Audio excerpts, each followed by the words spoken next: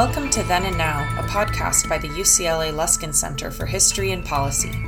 We study change in order to make change, linking knowledge of the past to the quest for a better future. Every other week, we examine the most pressing issues of the day through a historical lens, helping us understand what happened then and what that means for us now. Welcome to Then and Now. I'm your host, David Myers, and today I'm pleased to welcome Dorit Reiss, who is a professor at the University of California Hastings School of Law, where she holds the James Edgar Hervey 50 Chair of Litigation. Professor Reiss has achieved national prominence for her scholarship on administrative law, but in more recent years, she has become a ubiquitous presence in discussions about vaccine mandates, to which she brings sharp legal acumen. To the surprise of many of us, vaccine mandates have become a controversial and fraught subject, tapping into deep divides in American political culture and consciousness. How did this happen? What is the state of play today?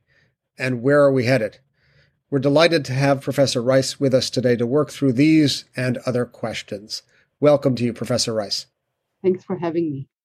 So you've written prolifically about controversies over vaccine mandates, and I'm wondering if you could tell us a little bit about the history of mandates. We know they're not a recent phenomenon.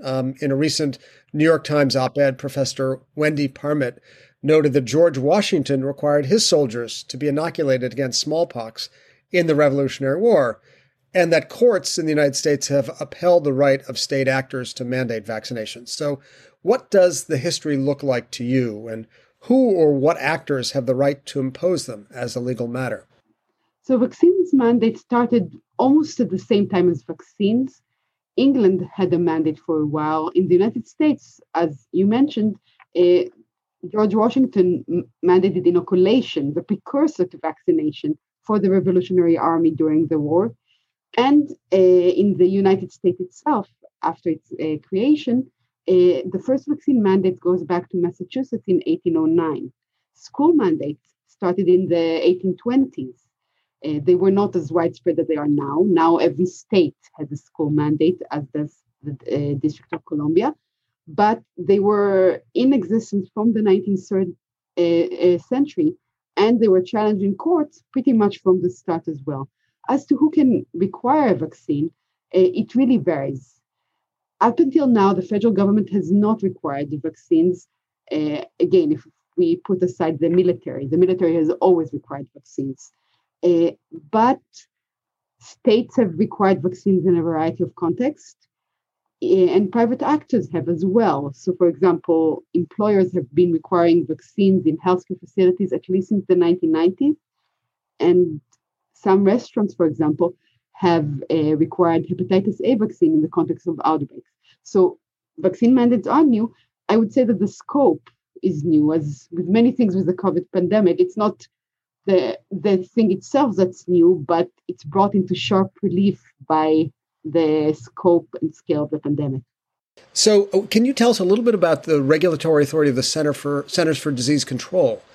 They issue advisories from time to time, and they're often taken as if they're law. Are they an actor who can impose mandates, or what is actually their capacity to enter this terrain? So the Center for Disease Prevention and Control has not ever imposed a vaccine mandate. I will address whether they can in a moment, but generally speaking, the role of the CDC in relation to vaccine is twofold. A, they provide guidance related to vaccines, and B, they monitor vaccine safety.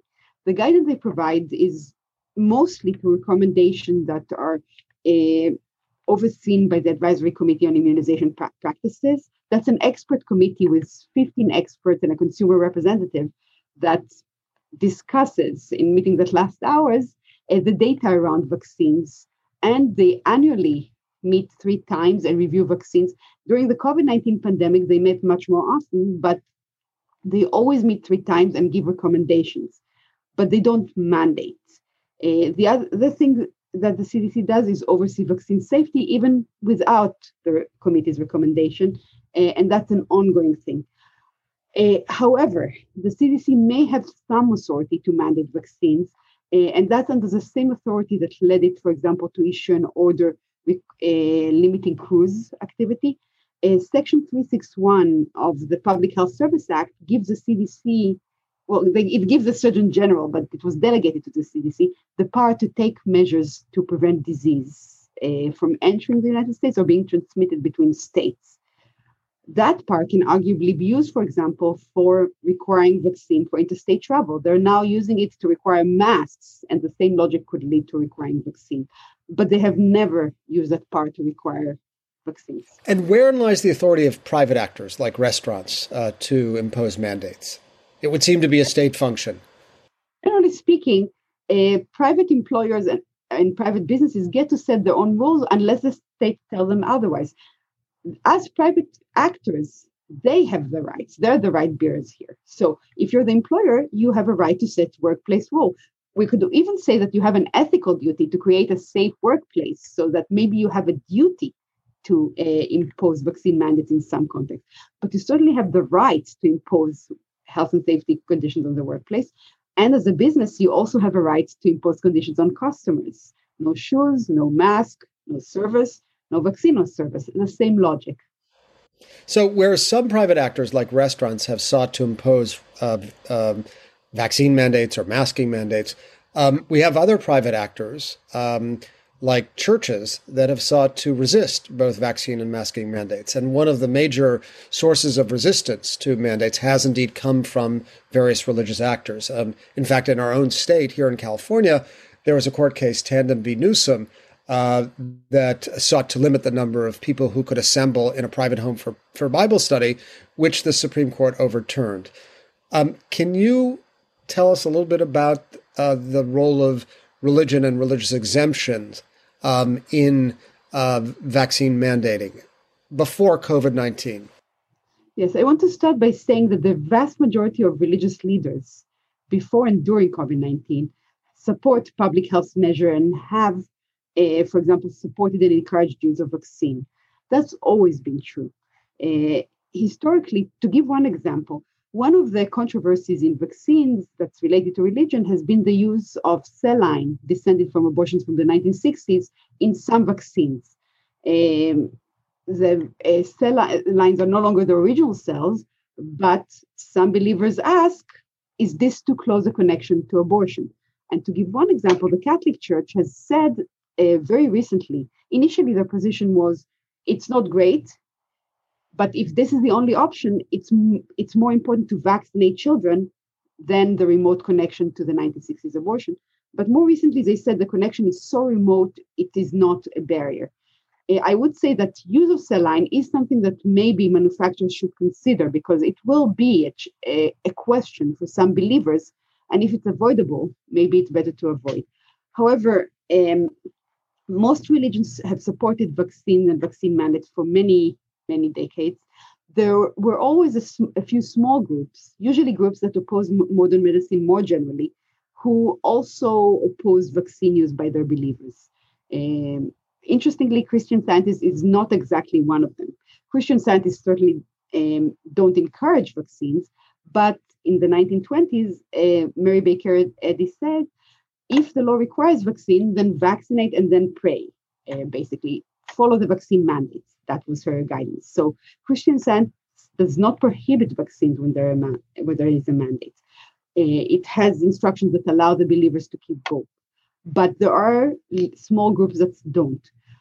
That said, I want to also mention that the standard we use for assessing religious exemption isn't, does the church you belong to oppose vaccines?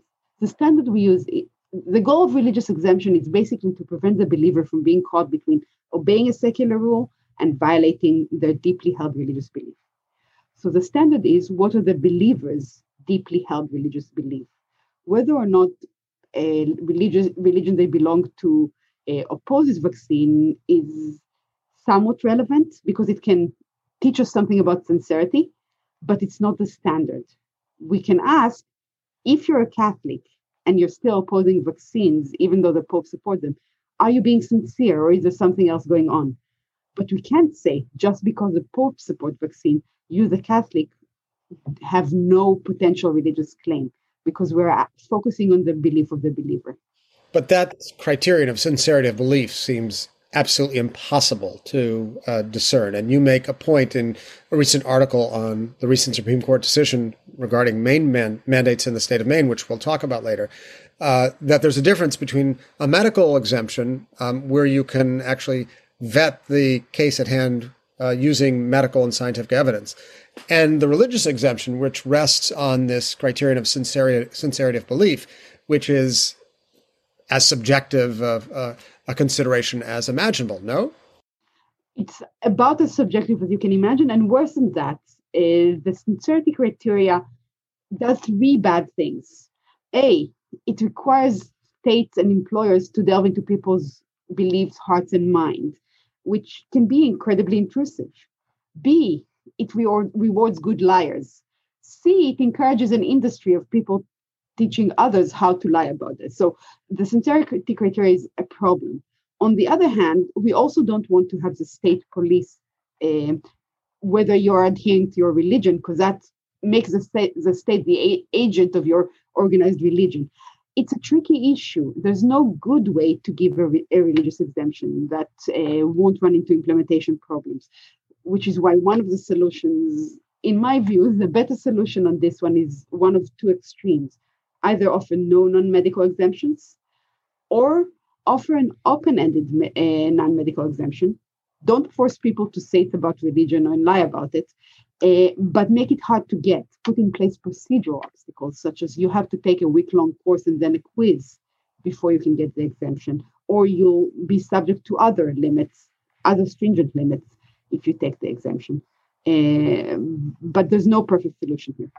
And just an observation about the phenomenon of seeking religious exemptions. It seems to parallel in some way the kind of anti-establishment impulse in American political culture in general, given that most organized religion and religious leaders have come out strongly in support of vaccines. But you have this kind of undercurrent of dissent coming from the bottom up, presumably, in ways that really parallels American political culture in general, this sort of anti-establishmentarian impulse. I haven't thought about it this way, but I really like this framing, because I think you're completely right. There is somewhat of a let's reward the person who's willing to buck the system and go against established rule. Although there's just as big a current in American culture, and I'm sure you probably know about this, of strong support for rule adherence. We have multiple themes in our culture, and they don't always go together neatly. So, just generally, have mandates always been accompanied by dissent and controversy? Yes, there have always been resistance to mandates from the start, and the resistance parallels the anti-vaccine movement argument, and they're surprisingly consistent over time. In the 19th century, the argument included, for example, one argument you heard was that if God intended someone to die from smallpox, then it was smallpox. It's a sin to intervene and protect that person. You're undermining God's will. We hear some of this in the natural fallacy arguments today. If nature meant for someone to die, you shouldn't interfere and stop it. Sometimes people go as far as saying it's culling the herd, it's removing the weak. It's jarring, it's eugenistics, it's horrible, but you hear it. Other arguments are about inserting foreign substances or things that can harm you into the body, either from a direction of purity, this makes you impure, or from a direction of simply a yuck factor, or from a direction of this can be harmful. I would add that these kind of claims were a lot more convincing in the 19th century, because at the time, the smallpox vaccine was given in a very problematic way. It basically involved scraping someone's smallpox pustule, or bringing material from animals, cutting a scratch on someone and putting that material in. At the time where we didn't understand hygiene very well, that was a great way to insert all kinds of other things. And there were situations where someone who was vaccinated against smallpox ended with tetanus. So the risk was very real at the time. It's just that the risk of smallpox were much larger even at the time. Today, we have much higher sanitation standard and much more care in that. And the content of the vaccine is way more regulated. But it's the same argument. Vaccines have dangerous substance and are dangerous. That's the argument you hear. And it's not any more well-founded today than it was in the 19th century. It's helpful to excavate that history to make us aware of the fact that we're not the first and likely will not be the last to encounter this phenomenon.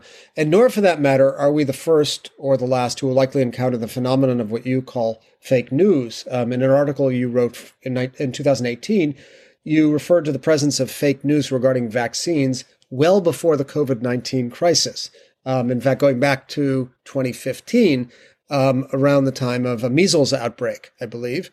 Can you talk about fake news as a specter in debates over vaccine mandates before COVID-19? Yeah, I mean, we could also trace it back to the 19th century if we really wanted. Some of the pamphlets about vaccination at the time had as much fake news as the things we hear today. And as you're saying, long before we got to COVID-19, untrue claims about vaccines were prevalent.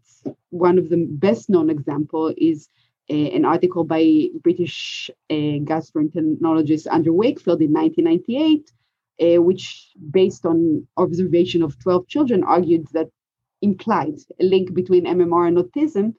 And later it was found out that the article was basically fraudulent, that the children did not have the symptoms at the time described after the vaccine, that their biopsies were, in spite of what the article said, probably normal for many of them. So we've had untrue claims in the vaccine arena for a long time.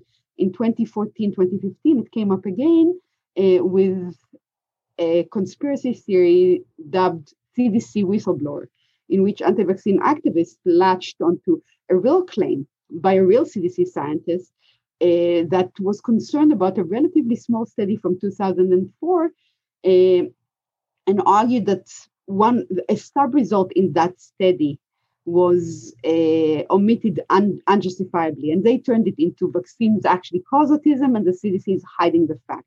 So we have a long history, but it has exploded during COVID-19. I honestly think the claims have not changed. The anti-vaccine storybook is the same as it was, which is the argument is diseases aren't so bad as you think. Vaccines are bad. There are alternatives to vaccine.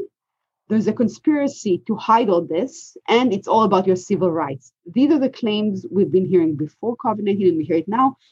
What's different than the COVID-19 are two things. Compared to the 19th century and even the 1990s, we have a lot more social media. So people have the information is coming at people from a lot more directions, and even people who would not normally look it up or go for it are exposed to it. So there's a bigger audience. And second, the pandemic has left us all vulnerable. The pandemic has overturned the world for most of us, shattered previous lives for many people.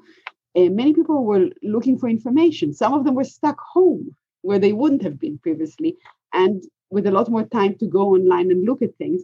The combination of vulnerability, people looking for information, and social media meant that a lot more people now are looking at this fake news, and a lot more people are vulnerable enough to accept even claims that don't withstand even cursory scrutiny.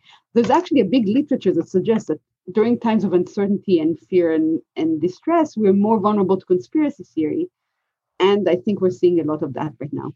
Yeah, I want to just ask a kind of impossible question about vaccine skepticism. And I think it's helpful, you'll tell me if I'm wrong, to distinguish between the vaccine hesitant and anti-vaxxers. Yes. But I want to think just for a minute about vaccine skeptics, purveyors of what we might call fake news, and impose upon you the impossible task, since we've dispensed with the sincerity of belief criterion for religious exemptions, to ask about sincerity of intent. I mean, just anecdotally, unscientifically, is it your sense that people who purvey what we would call fake news, what some of us would call fake news about vaccines, believe it, or rather that it's a political cudgel in, a broader cultural war? I mean, it's kind of hard to distinguish between those two, but I wonder if you have any thoughts about this. I do. So first of all, there's a variety of people that are promoting fake news about vaccines, and their motives aren't going to be the same across the people. For the people that I've been following for years, and then I'll add the newcomers, which during the pandemic, which I think are a different breed. The people I've been following for years, which are the leaders of the anti-vaccine movement, I think for most of them, it's a mixture. I think many of them got into this because they either were always true believers or believe something. For example, some of them can't come from alternative medicine. Some of them come from families that have not vaccinated before. Some of them heard something that sounded convincing. So I think there's a belief. However, I also think that many of the leaders, although they believe the initial tenet that vaccines are bad, are more than willing to lie in for the cause. So they believe vaccines are bad, but they're also very willing to promote untrue claims if they will get other people to accept their creed. And I also think that they're very willing to make money and fame in the service of what they believe. So I think for the traditional leaders of the anti-vaccine movement, it's a combination of real belief, scrupulous dishonesty, and a profit motive. I think it's all the three combined. For the newcomers, it's a little trickier. Some of them are making political capital. Tucker Carlson has played with anti-vaccine belief before. He's hosted anti-vaccine activist Robert F. Kennedy Jr. During measles pandemic and before COVID-19, and he's toyed with those beliefs before, but he's not gone as far as he has, and I suspect it at least in part because the pandemic has unfortunately been politicized, and this is one way to use it in the culture wars, even though the cost of it is going to be life and harms. I think some of the other newcomers are coming in with a political tint. Because the pandemic has been politicized, they're coming in from a political point of view, and that's new. And it's problematic because it makes these beliefs more palatable to a bigger audience.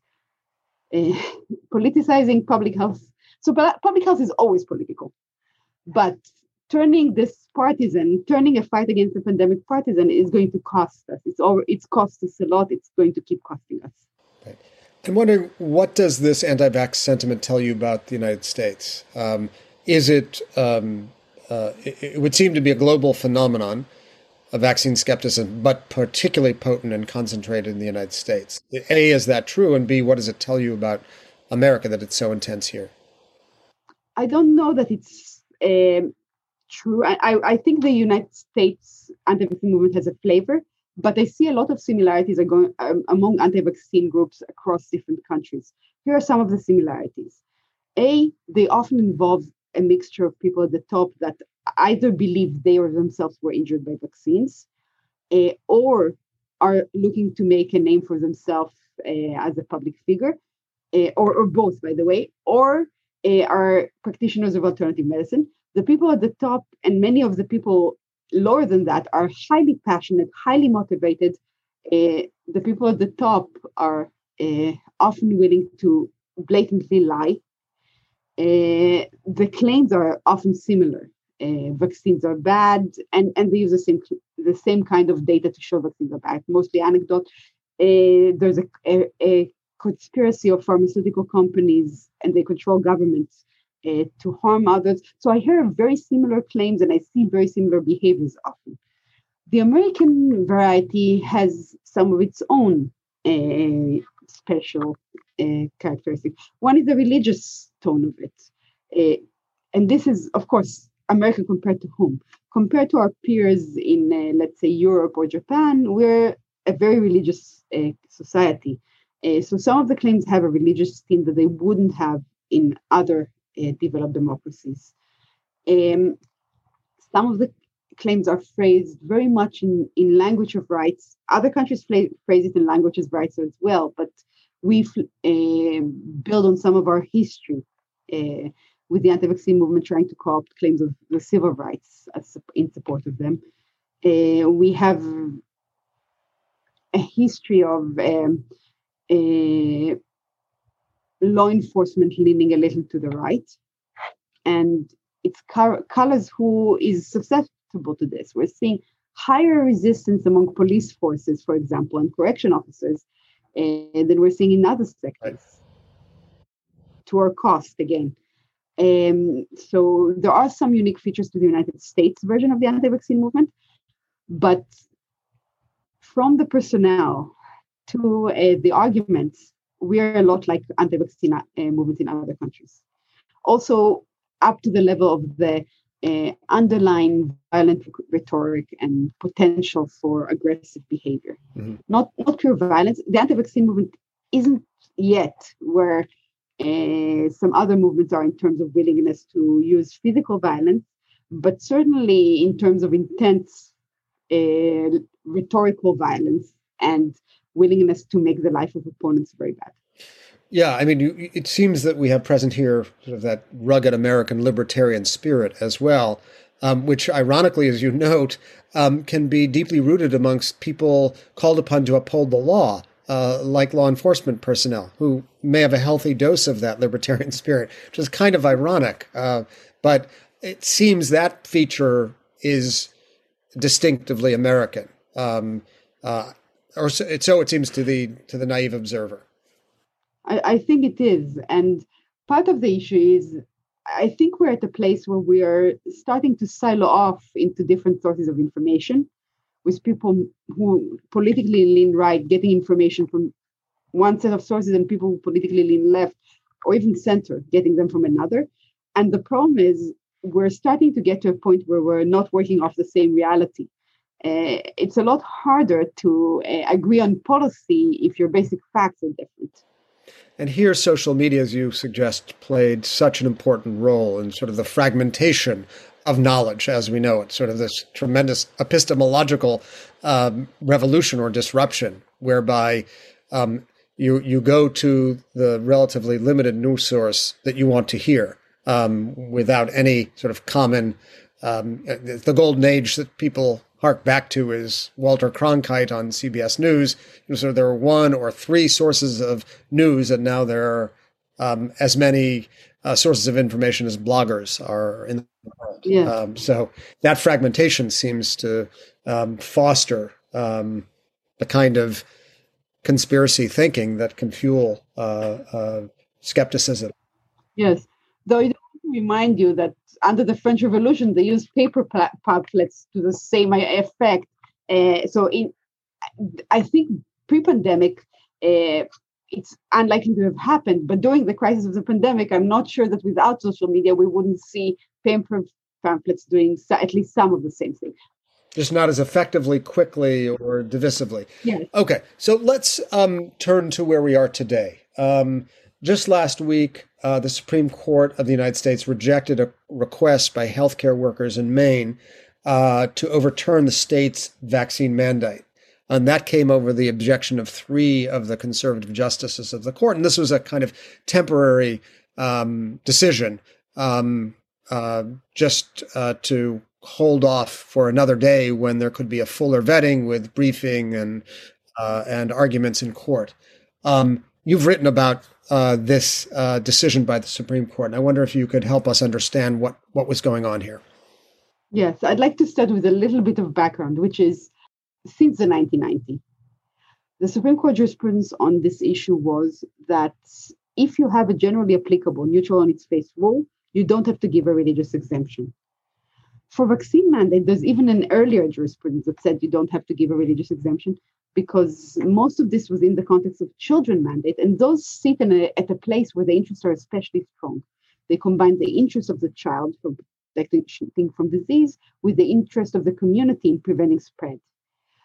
So until the beginning of the 2000s, it was clear to everyone that of the 2020, it was clear to everyone that a vaccine mandate does not have to have a religious exemption. And when after California, Connecticut, New York removed the religious exemption, anti-vaccine people, activists tried to take it to court. The court said they don't have to give you a religious exemption. Since October 2020, the Supreme Court has been tightening its religious freedom jurisprudence. It's been telling us we want to be more protective of religious freedom. The problem is that the way they've been doing it creates a lot of uncertainty. The way they've been doing it is through decision on what we call the shadow docket, which is the docket used to issue emergency decision. Those are decisions that are issued without full briefing of the case, without full decisions from the court either. So we don't have a thorough analysis from the Supreme Court why it's going this way. We just know that they've struck down several COVID-19 measures that have impacted religion. You gave the example of Tandem versus Newsom, and that's an important example because the rule in Tandem versus Newsom was any gathering of over 10 people is basically prohibited. So it wasn't focusing on religious gathering. You can't have a book club of over 10 people either. And the court still said, because you're allowing people to go to stores, this can stand. Many observers that looked at Tandem said Tandem created they called it the favored nation doctrine. If you have any secular exceptions, you can't limit religion unless you meet the very high bar of strict scrutiny, unless you show that your measure is for a compelling interest and the least restrictive means for religion. That's a really high bar. So when New York and Maine required vaccines for healthcare workers without a religious exemption, it was clear this will be challenged. There have been other challenges based on religion, and most courts have upheld vaccine mandates, but a few courts on religious grounds said you have to have a religious exemption. For example, in New York, a similar mandate to Maine, a mandate for healthcare workers without a religious exemption, was subject to 4 different lawsuits. 3 of them did not give a stay for the mandate while this was litigated. One of them did, and the one that did was the one that made the news, by the way. The headlines are, courts stayed the mandate, ignoring the fact that 3 other courts did not. So when Maine was challenged, it was a question, which way will the courts go? The district court in Maine refused to give a stay. The First Circuit, in a very carefully written, thoughtful decision on religious freedom, refused to give a stay. So they appealed to the Supreme Court, and I admit there was uncertainty. Which way will the court go?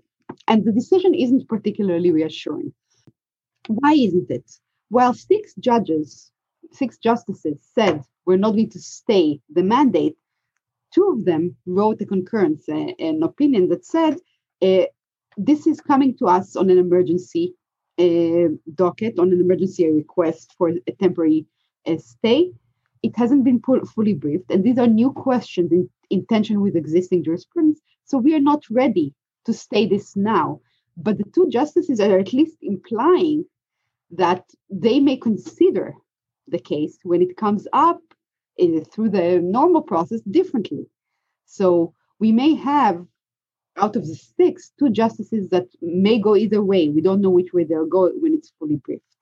This is in tension with previous jurisprudence that upheld vaccine mandates without a religious exemption. It raises a question mark. Even more concerning, the 3 justices in the dissent did a number of things that raised a lot of questions. One is, Justice Gorsuch, who wrote the dissent, said, I'm willing to assume for now that this is a compelling interest, but I'm not sure how long I'll go with that assumption. What's this? You're talking about the pandemic itself. Yes, the pandemic, yes. We're in the middle of a pandemic. Over 1,000 Americans are still dying every day from COVID-19. But he's willing to assume it's a compelling interest, implying that he's not sure that it is. If a pandemic that's killing over 1,000 people a day is not a compelling interest, what's a compelling interest? That's highly concerning. Further, his decision strongly suggested that the way he's looking at it is the existence of medical exemptions means that you have to consider a religious exemption in his view. And he counts it as 1-to-1. He's saying if someone with a medical exemption is unvaccinated, the risk from them is exactly the same as the risk from someone with religious exemption. The problem with that is that it ignores the real differences between the 2 types of exemption. First, numerically, there are a lot more religious exemption always than medical, by an order of magnitude. There's usually 100 times more religious exemptions, even in normal times. Second, it ignores the difficulty of enforcing both kinds of exemption. You can have objective criteria for medical exemption. It's, as we said earlier, religious exemption are inherently subjective, and there aren't good ways to enforce them. So the dissent is highly concerning, especially if he can pull over the two justices that said we're not ready to stop it yet. And especially given the arc of the discourse of religious freedom. You, I think, mentioned October 2020. We can go back to the appointment by President Trump of 3 justices who tilted the balance of the court. We can go back, I think it's 1995, when then Chief Justice William Rehnquist questioned the legitimacy of the guiding metaphor of a wall of separation between religion and state, suggesting that, somehow that was a sort of a mistaken historical proposition, and religion should be invited much more robustly into the public sphere. Was there a tipping point for you? Can you see a tipping point in American jurisprudence at which point religion became sort of the defining criterion as it seems to be today? I really think the change was October 2020 with the change of justices. Until then, so protection of religious freedom by the court has increased over the past decades. Notable milestones are, for example, the case of Hobby Lobby, where for the first time the court found that the private company can have religious beliefs. Masterpiece Cake Shop, where the court found that statements by a commission can show hostility to religion, and therefore a decision based on them requires strict scrutiny. But until October 2020, there was a majority to support public health measures, even if they impact religion, without religious exemption. And I would add that historically, the court has always treated safety as something that religion can be limited for, even if justices who support religion have gone there. So this is new. Okay, so as we move towards the end of our time, I want to sort of ask, where do you think we should go? And here I'm going to read from an article you wrote in 2019 in Science magazine. This is in response to the 2018 measles outbreak. You wrote, states could implement workplace mandates for those working with vulnerable populations, such as healthcare workers, teachers in schools, and providers of daycare. States could impose tort liabilities, civil law damages for harm when unexcused refusal to vaccine leads to individuals becoming infected unnecessarily or worse. States could permit teenagers to consent to vaccinations without parental approval. I'm wondering, in light of the 2020 presidential election and the ferocious division it revealed in this country, whether you think that kind of heavy-handed approach could work, should be set in place, or replaced with some other mechanism? I think it's the problem we're going to run into is that the same politicization we're seeing is going to lead to different approaches in different states. And the state that most desperately needs to have their vaccine rates go up are the states where this kind of approach is a political non-starter. It's not that it won't work. It's that it's not going to happen. It's not going to be put in place to work. Vaccine mandates work. Stronger policies do work. They may generate resistance, but they also work. But they're not going to happen. We need to solve a number of our problems. The first one is we need to find a way to reverse the politicization of the pandemic. And I don't have any easy answers on that. Second, we need to work in teaching our children to be better consumers of online information. That's a longer term thing, but the reality is we'll all be reading internet for a long time. This information is going to be there. Even if we solve the anti-vaccine disinformation problem, there's going to be disinformation all over, and we need to learn to sort it out for the long term, for our safety and our ability to make good decisions. But the shorter term problem is we need to depoliticize this pandemic and work on educating people. And I'm not sure we can. I mean, we're seeing, I'm going to use Florida because I think it's fair to do that. Florida has incredibly bad COVID experience in the last few months. And you're still hearing the governor say things that are going to exacerbate that. So if your own people dying isn't enough to make you step away from politicizing the pandemic and work hard to stop it, what will? Right. Yeah, I just wonder what part of that is structural. At one level, it seems to me that's a version of what I might call medical federalism, which arrogates to the states the right to decide for themselves.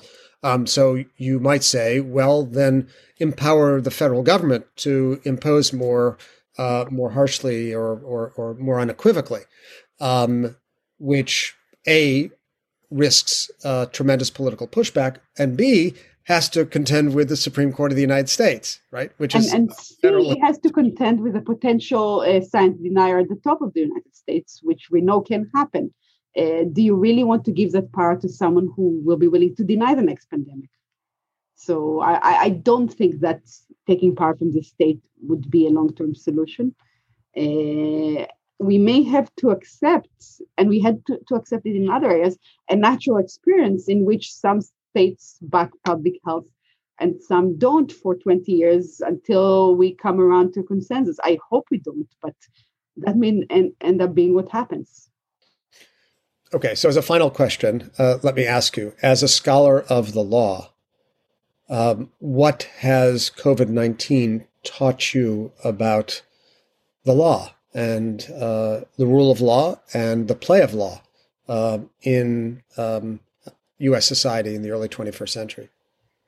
I think it's the same lesson that people took from COVID-19 in other areas, that there's no certainty, that things change and can change really fast in really unpredictable ways when a big hammer comes crashing down.